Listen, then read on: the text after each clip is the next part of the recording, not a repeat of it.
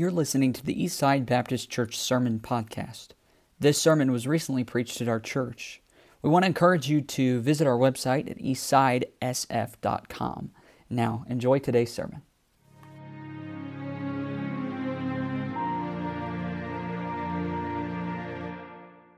So 1 Corinthians 11, and we'll begin reading. Paul deals with the Lord's Supper right here in these verses, beginning in verse 17, and to a local church, by the way, as this instruction is given. And so we'll read this, 1 Corinthians 11, verse 17, down through the end of the chapter. It says, "Now in this that I declare unto you, I praise you not." That's a big uh-oh from the very begining. "In this I declare unto you," he says, "I praise you not." In other words, they haven't done very well in this area. He says that you come together not for the better, but for the worse. For first of all, when you come together in the church, I hear that there be divisions among you, and I partly believe it. For there must be also heresies among you, that they which are approved may be made manifest among you. When ye come together," and again, notice the language. This is a local church language. When ye come together, it's instruction for a local church. "When ye come together, therefore, into one place, this is not to eat the Lord's Supper. For in eating, everyone taketh before other his own supper, and one is hungry, and another is drunken." What? That's how I imagine him saying, "What? Have ye not houses to eat and to drink in?" It's not the purpose for the Lord's Supper, he says. "Or despise ye the church of God, and shame them with that have not? What shall I say to you? Shall I praise you in this? I praise you not. For I have received of the Lord that which also I delivered unto you, that the Lord Jesus, the same night in which he was betrayed, took bread, and when he had given thanks, he brake it, and said, Take, eat, this is my body, which is broken for you. This do in remembrance of me. After the same manner, he took the cup when he had supped, saying, This cup is the New Testament in my blood. This do ye, as oft as ye drink it, in remembrance of me. For as often as ye eat this bread and drink this cup, ye do show the Lord's death till he come. Wherefore, whosoever shall eat this bread and drink this cup of the Lord unworthily shall be guilty of the body and blood of the Lord." And that does not sound good. "But let a man examine himself, and so let him eat of that bread and drink of that cup. For he that eateth and drinketh unworthily eateth and drinketh damnation to himself, not discerning the Lord's body. For this cause many are weak and sickly among you, and many sleep.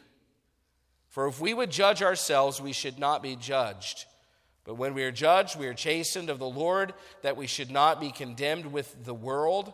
Wherefore, my brethren, when ye come together, there it is again, to eat, tarry one for another, and if any man hunger, let him eat at home, that ye come not together unto condemnation, and the rest will I set in order when I come." Just want to look tonight at some principles about the Lord's Supper, and we'll be here in a couple of other places, but just as a help tonight to help us understand as we come into this important event on Sunday night. Just want to give you some understanding, more like a teaching time this evening, but something I hope will be a help as we approach it. Let's pray. Father, we thank you for this, the word. We thank you for the way that you lead us, and the way that, as Brother Samuel said, we thank you for the wonderful word and words of life, and that it has done so much for us, God. We are so thankful that you chose to reveal yourself to us through your word. Thank you for letting us have copies of it in our hand. God, we can trust it.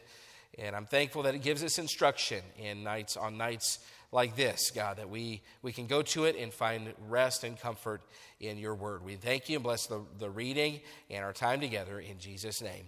Amen. Thank you. You may be seated. So again, tonight we're going to take a look at this and what we call the Lord's Supper, and it's referred to in Scripture in a few different ways. It's referred to as communion in chapter 10, verse 16. It's referred to in verse 21 of chapter 10. You cannot drink the cup of the Lord and the cup of devils. You cannot be partakers of the Lord's table. There's another phrase that some will call it. Paul calls it the Lord's Supper right here in verse 20 of the chapter that we just read. And they all mean the same thing. And then, I'll more than likely refer to it primarily as the Lord's Supper. And the Lord's Supper is one of the two church ordinances. You've got baptism and the Lord's Supper, and an ordinance is there. And like I said, when we went through Baptist Distinctives, Why Baptist last year, we talked about these things, but an ordinance serves to keep us in memory or causes us to look to something significant. It causes us to look at something that's very important. And one man, E.H. Johnson, said this: an ordinance is an outward institution appointed by Christ by positive precept to be observed by all his people to the end of the age, commemorating an essential gospel fact and declaring an essential gospel truth. Of these, there are two: baptism and the communion, the initiation and consummation of the Christian life. These ordinances are the gospel in symbol. They commemorate, they declare, they typically embody the whole Christian system.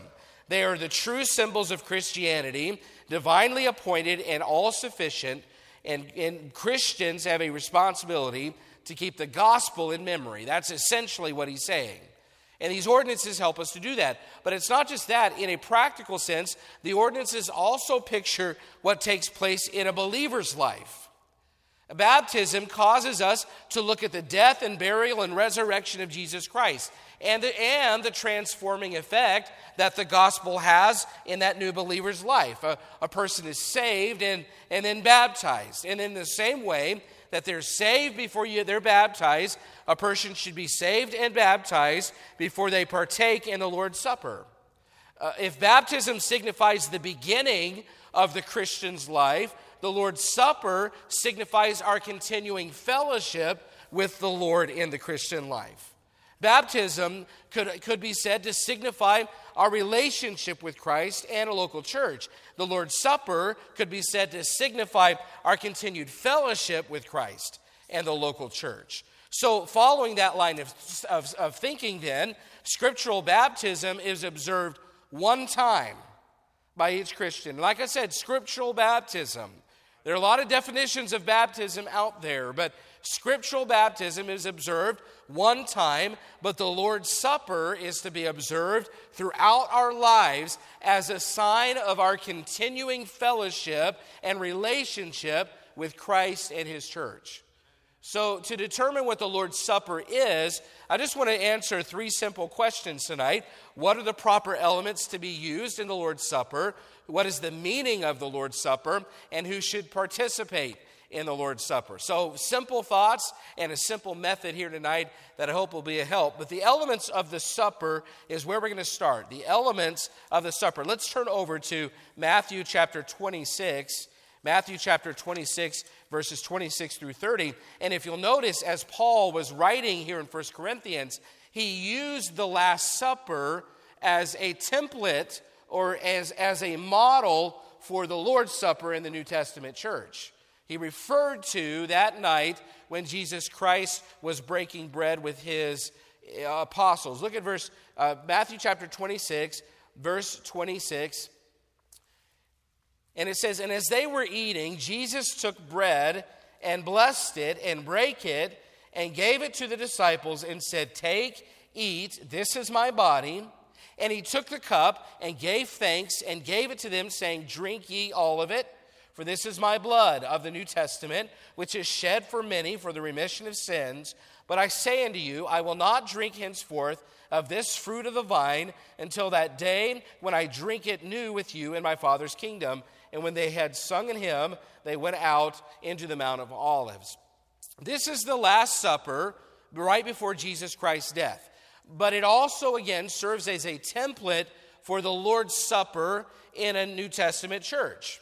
And there are two elements mentioned right here. There's the bread that Jesus broke and distributed, and then what is simply called the cup or the fruit of the vine. The bread symbolizes Christ's body as he died on the cross. The cup or the grape juice, the fruit of the vine, represents the blood that he shed to pay for our sins. He gives the explanation, so it really helps us here. What's the fruit of the vine then?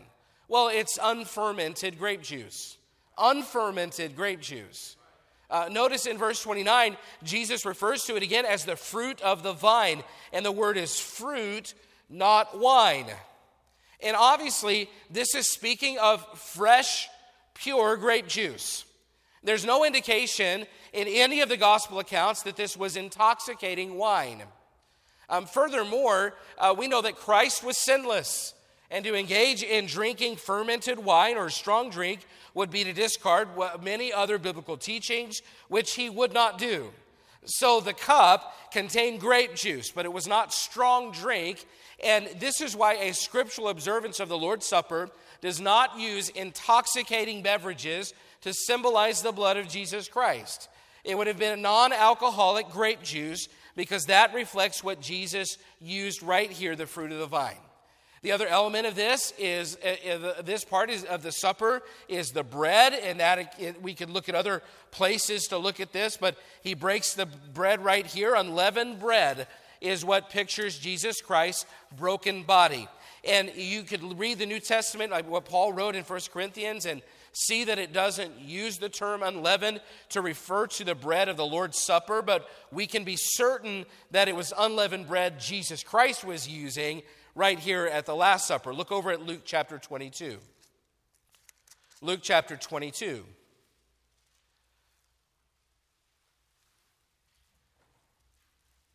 Notice the time of year. Notice what was happening on their calendar.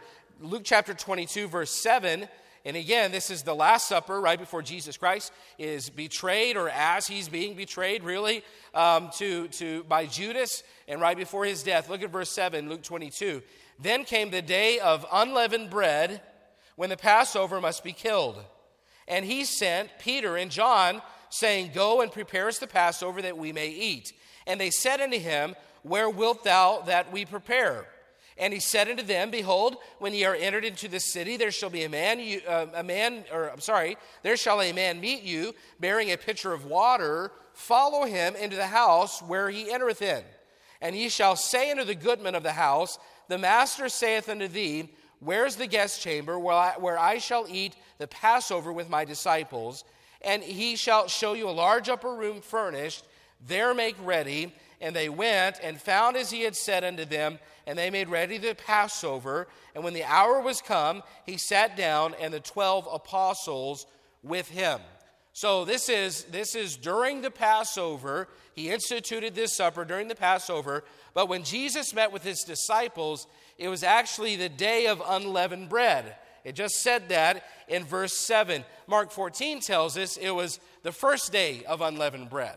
So what's the day of unleavened bread? Well, Exodus 12, verse 15 gives us instructions for that day, or gave the Jews instructions for that day. It said, 7 days shall ye eat unleavened bread. Even the first day ye shall put away leaven out of your houses. For whosoever eateth leavened bread from the first day until the seventh day, that soul shall be cut off from Israel. So God's law clearly forbids anyone eating leavened bread during this time or this feast of unleavened bread. And it was a picture of the Exodus when they had no time to let their bread rise before they left, and they just had to take their bread and escape Egypt. Leaven in Scripture also pictures sin. It pictures corruption. So it would not have been used during the Passover here. In fact, the Jews were told to remove it from their houses altogether. And we know that Jesus Christ obeyed, yea, he fulfilled every law.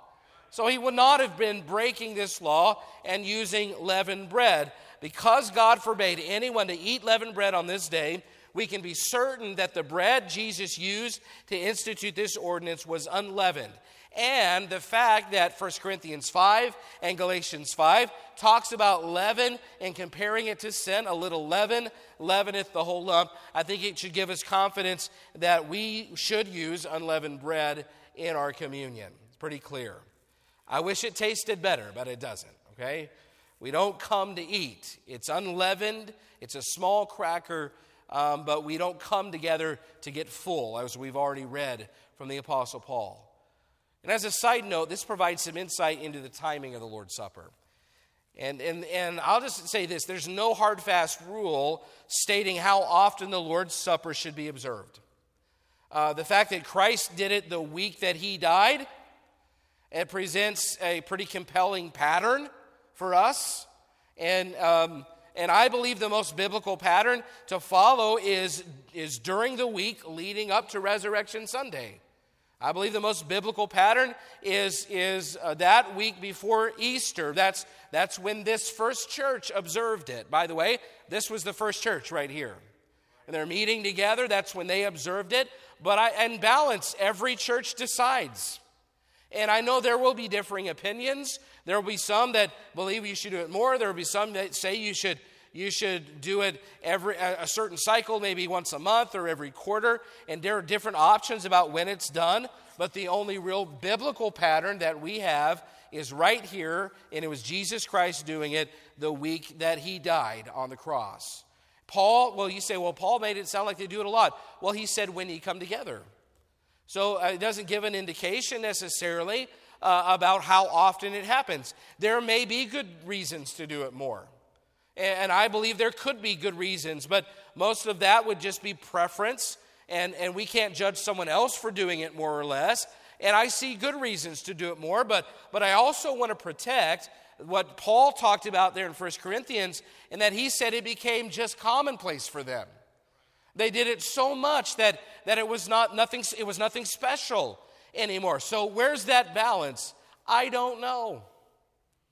I wish that I could give you a clear answer, but let every man be fully persuaded in his own mind, and we're going to try to maintain that balance where it means something to us, but it's done regularly enough that it makes a difference in our lives. And so I will figure that out as we go along, or we'll never figure it out.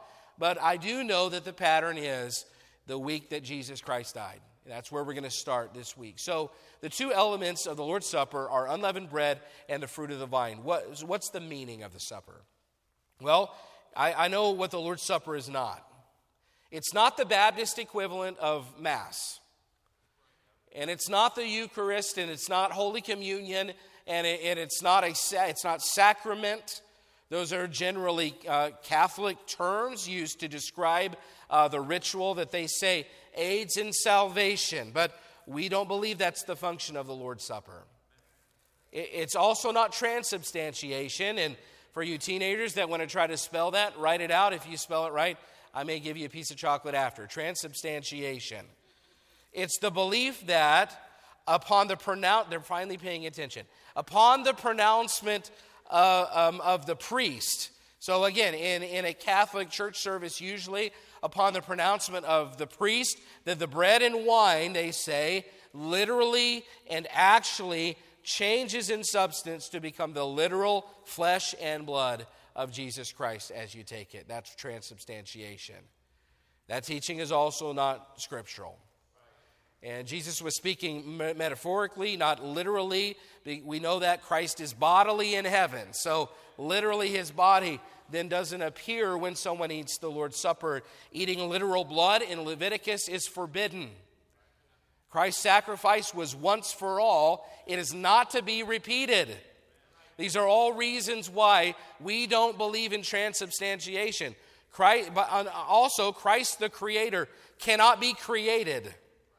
So he can't just appear in an element as you eat it. It's also not consubstantiation, which would be more of a Lutheran perspective, and it modifies the thought of transubstantiation and states that even though the elements are not changed, the real body and blood of Christ are somehow mystically present so that both are in fact eaten, and we don't believe that as well. It's also not the Christian Passover. Now, I know that Jesus Christ instituted it during the Passover, but we've got to be careful of just assuming that we have the Passover just like the Jews. That would be more of a covenant theology view, and covenant theology equates Israel and the church through things like circumcision and baptism and the Passover and those things. And I believe that there's a difference between Israel and the church. And so we just have to understand that these things are not all scriptural viewpoints, although there are many that hold these kind of viewpoints. And listen, I know many good men who follow the pattern of doing the Lord's Supper, for instance, once a year before Easter, and I like it, but they're not doing that to say the Lord's Supper is Passover for the church. They're following the pattern of the first Lord's Supper here and just trying to do their best for that. We know that the Christian Passover, the Bible says in 1 Corinthians, the Christian Passover is Jesus Christ himself. Christ, our Passover, is sacrificed for us. So the Passover is done away with.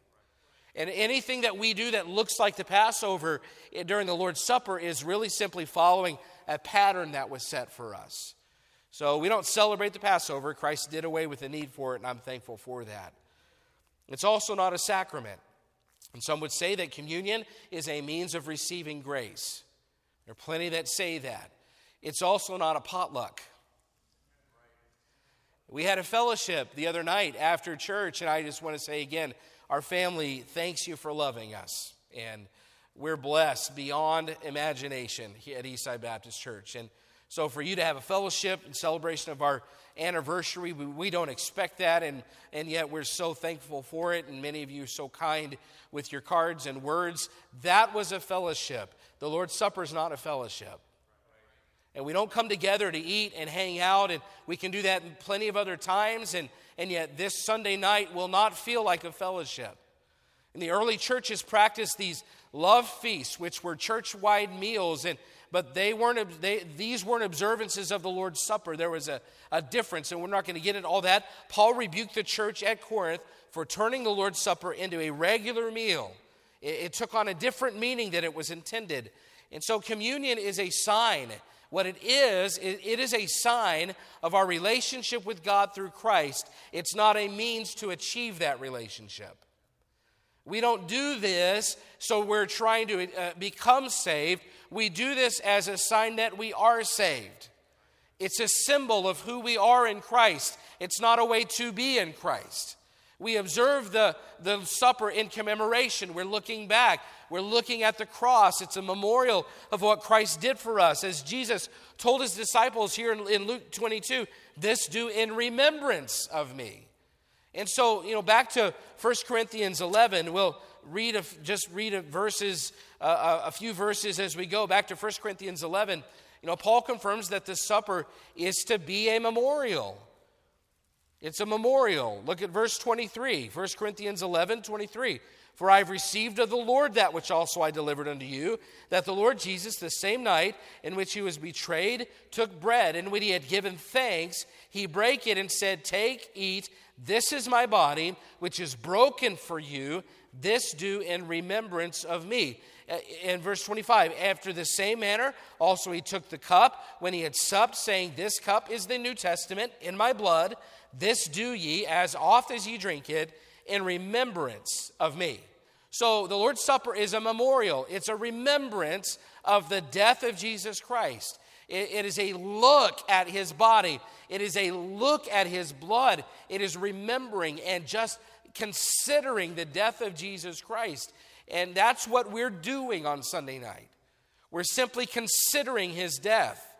Look at verse 26. For as often as ye eat this bread and drink this cup, ye do show the Lord's death till he come.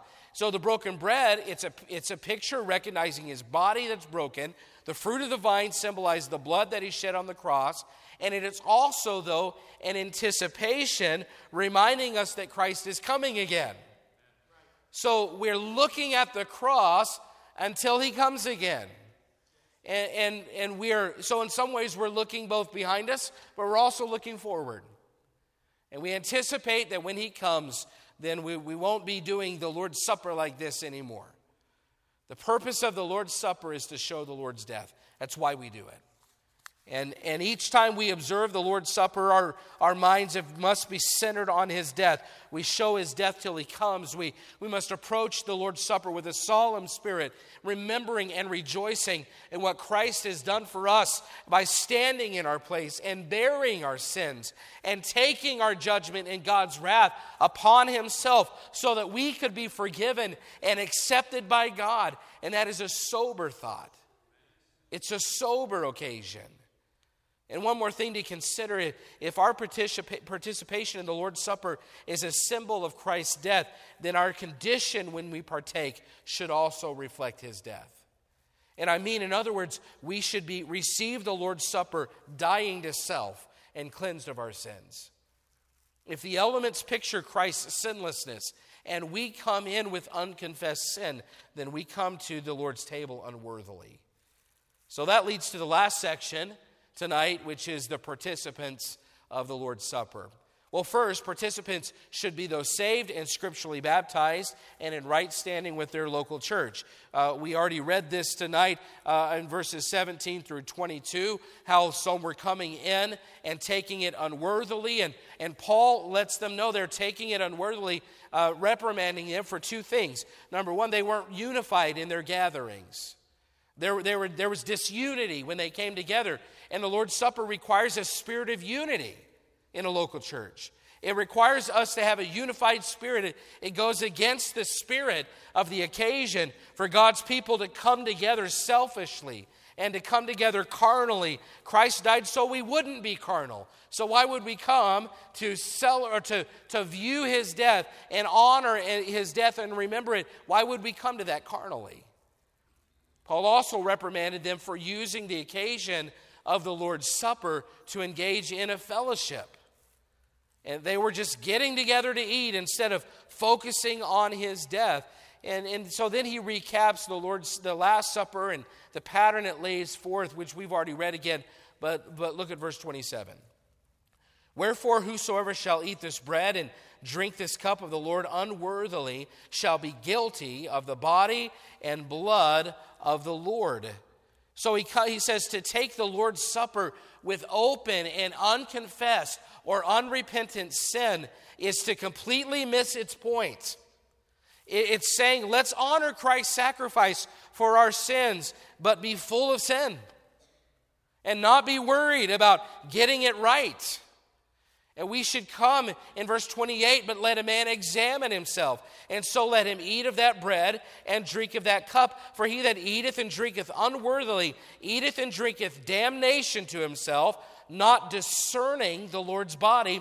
For this cause many are weak and sickly among you, and many sleep. We should examine ourselves. If we don't examine ourselves, we risk judgment.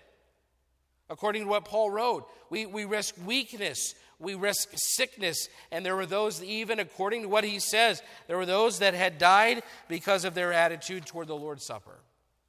This is serious stuff. And when we take communion, we're saying Christ's sacrifice has made forgiveness of sins possible. So we should come to the table with sins confessed. And that's why Paul told the Corinthians in chapter 5 to purge out the old leaven of those who were living in sin. He said, don't eat with them. They've disqualified themselves, meaning if there were those with open and unconfessed sin and unrepentant spirits about that sin, then they should not engage in the Lord's Supper with them. See, there's accountability in communion. There's accountability in the Lord's Supper, and it's serious to take it unworthily. And these truths are the reason then that we would practice the Lord's table, Lord's Supper, as a local church ordinance. And not everybody holds that position. And there are men that I love and I respect that don't have the same practice. They haven't drawn lines in the same places that I have. I just know I have to answer to the Lord. And I have to be able to answer for the way that I do it. And the instruction that Paul gives in 1 Corinthians was given to a local church. This is a body of believers. And Paul was assuming that the Lord's Supper was being observed by a local church family. When ye come together. He's writing to a local church, and the context of the Lord's Supper is local church.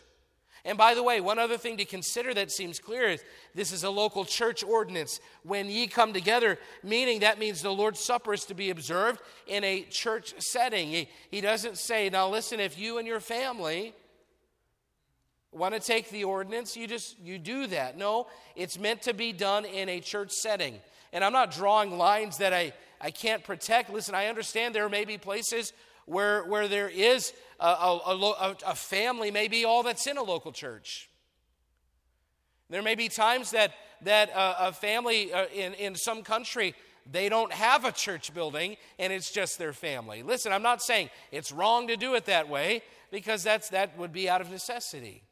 But I am saying that in God's mind, through the Apostle Paul and the inspiration of the Holy Spirit, he's writing this to a local church to take this together when they come together as a church body. This church family coming together, that's the setting. That's God's design for the setting. And the point is there also, though, should be a level of accountability. In 1 Corinthians 5, the church was responsible for removing those members from fellowship if they had open unrepentant sin. And that leads to the biggest reason we would be what most people would call closed communion. And remember, the two ordinances are baptism and the Lord's Supper. And so baptism is the ordinance of relationship with Christ and his church. If you've been saved, baptism pictures that relationship. It identifies you both with Christ and a local church. Communion is about fellowship. Again, it's an ordinance, meaning it implies that our fellowship with Christ and our church are in good standing. And if not, then we should make that right before we partake. That's the message that Paul has been preaching. So if the qualification for partaking of the Lord's Supper is good standing of fellowship with a church body, then that's why it seems safest to me to limit it to those who are part of that said church body. The context is a local church. The accountability is through the local church. Paul's instruction is to a church. And that would be the reason that we hold to what many would call closed communion, in which our members participate. And others would be close communion, and that they would allow other members of churches that are of like faith and practice, other independent Baptist churches, to partake. That's a decision up to each church and pastor. And who am I to tell somebody else what the Lord would have, where the Lord would have him draw his line? I don't. I just, in my conscience, have to do what feels like the safest thing. And the safest thing is to limit it to a local church. Others are called open communion, which means they open it up to anyone who's saved and desires to take it. And that's a much more difficult position to be accountable to, in my opinion, if you don't know where someone's coming from or they're standing. But if someone's standing in a local church is a reason to include or not include them in the Lord's Supper, then that seems to tighten it up in the terms of who would participate. An ordinance implies a unity of doctrine as well. In the same way that baptism identifies with doctrine, so does the Lord's Supper. And listen, if you don't have that first filter of baptism where someone says, I identify with your body of doctrine, and then to allow somebody to come in that may not identify with your body of doctrine, it seems inconsistent. So there's another reason that we would limit it. And listen, if he gave warnings about those being in open sin coming to the Lord's table, then having no check at all, no filter at all in terms of salvation or baptism or doctrinal position or standing of fellowship, it seems hard to defend to me. So whatever a church's position, again, I hope I'm being balanced tonight, that you can see that. Whatever a church's position is on the Lord's Supper, understand this. This is the one thing we all need to understand. To partake in the Lord's Supper, every member must be right with God, their church, and each other. You must be right. Remember, the baptism is about our relationship, and this is about our fellowship, the Lord's Supper. So if the ordinance itself is about fellowship, then your fellowship with God better be right before you take it. And your fellowship with your church family better be right before you take it. And your fellowship with other people, doesn't matter who it is, it better be right before you take it, because it is an ordinance of fellowship. So if it's a matter of being in good standing of fellowship, are you supper ready? Are you supper ready? So when I was a kid, kids would come in from, we'd come in from outside for a meal. Mom would say it's time for supper. We'd come in on a hot summer day, and I remember specifically in Texas, I was there till I was 10, and it was especially sticky and hot in Texas and dusty, and we'd play and come in, and the first question my mom would ask, what? Have you washed your hands? And in the same way, then we must, before we come in and partake in an ordinance that reflects our standing of fellowship, then we better be washed. We better be supper ready. Paul's warnings in 1 Corinthians are meant to remind us of how sober we ought to be in approaching it. It's not meant to keep members out. It's meant to have a purifying effect. And some people might say, well, you're just trying to keep people out and you're trying to keep people away. That's not it at all. I mean, every person should be involved, but it should have a purifying effect on us. We don't say this, well, if you're not right, you're not invited. If you're not right, you don't get to partake in this. No, we want people to get right so they can partake. So they can be part of the fellowship, so they can enjoy the unity. And if communion is coming up, are you ready? Is there anything that in your life with another member that's divisive that you've not settled? Is there anything in your heart between you and God that is not right that you've got to get right? Have you made things right with God and others? Are you supper ready? It's coming up Sunday night. Are you in proper fellowship with the Lord? Is there unconfessed sin in your life? Is there something not right? How personally pure are you? Are the things that you're watching and listening to and engaging in and talking about, would they please the Lord? Would they be considered pure? Either get things right, or I would encourage you to consider not taking the Lord's Supper unworthily. And listen, I'm a pastor, not a policeman. Just so you know my take on this, I'm not a policeman. The Bible does say, let every man examine himself. But you have a responsibility, and I have a responsibility as the person God has placed in your life to be in this position to tell you, you better make sure that things are right between God and others before you partake the Lord's Supper unworthily. Are things right between you and your church? Is there something that between you and another member? Is there something that you're allowing to linger and fester? Is there a root of bitterness and unforgiveness? If you don't make it right, consider not partaking. And consider not being involved in it because you don't want to take it unworthily. And you say, well, Pastor, is that what you want? No. My desire is that we make these things right before Sunday. That's my desire. But if you read what Paul said, you'd be motivated to clean up before supper. The consequences of eating improperly are severe, and I'll let God be the judge of that. But Paul wrote these things for our warning and our benefit. Supper ready means you take it seriously, too. And it won't be a time of fun and fellowship. The church of Corinth wasn't taking it seriously, and it cost them. When you come into the building, then wait till 5:45. I'm going to ask then that when you come in, just come in as a family. And we'll have ushers, and you'll be seated. Just sit where they tell you, please. I know you're Baptists. And you've got your own seats, and the indentations are just right for you. But sit where you're sat. And don't worry about all the other stuff. Just come in and sit and be ready to consider the death of the Lord Jesus Christ.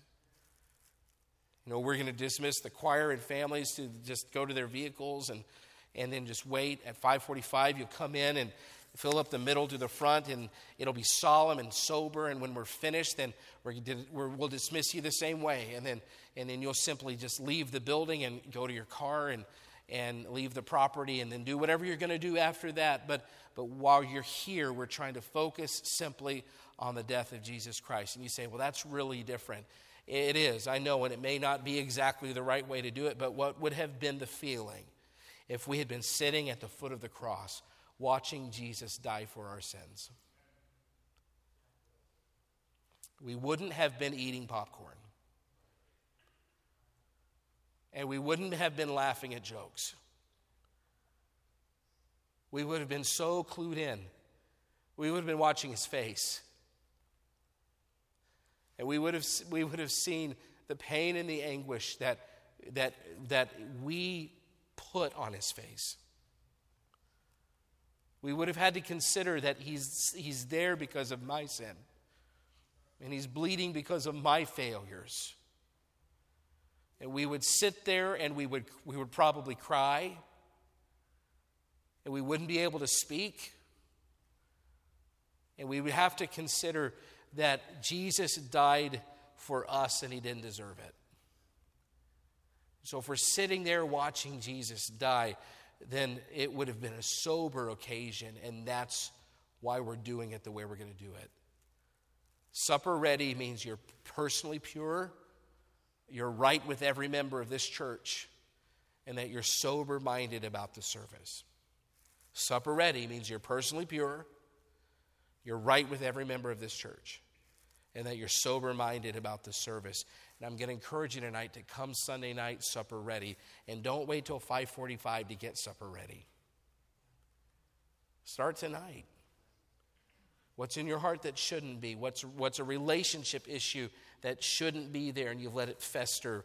What are you watching or doing or listening to? What kind of friends, young people, have you been hanging out with that God would not be pleased with? Listen, whatever it is, it's time to get those things right before you come. Be supper ready. This occasion deserves that kind of preparation. Sins confessed, right with others, serious-minded, and it will be a special service if we come service ready. Are you supper ready? Are you supper ready? Is everything right between you and God and you and others? Well, if not, let's start tonight and get supper ready. Let's stand together.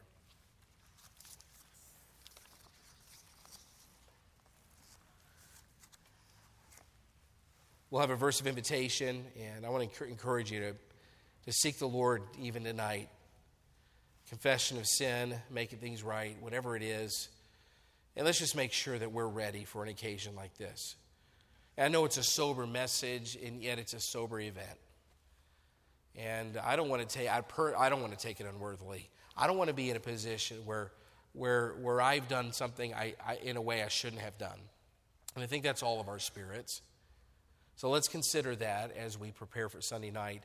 And let's get some things right tonight if the Lord is leading you to. Are you supper ready? Father, thank you for the truth and for your wisdom here.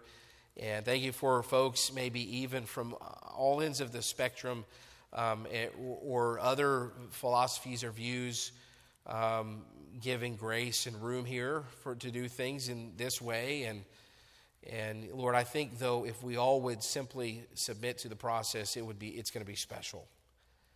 And I pray that you'd help us all to not consider some of those details as much as we consider who we are before you right now.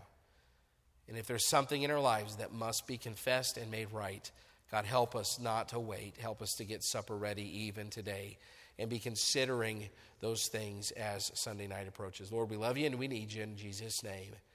Amen.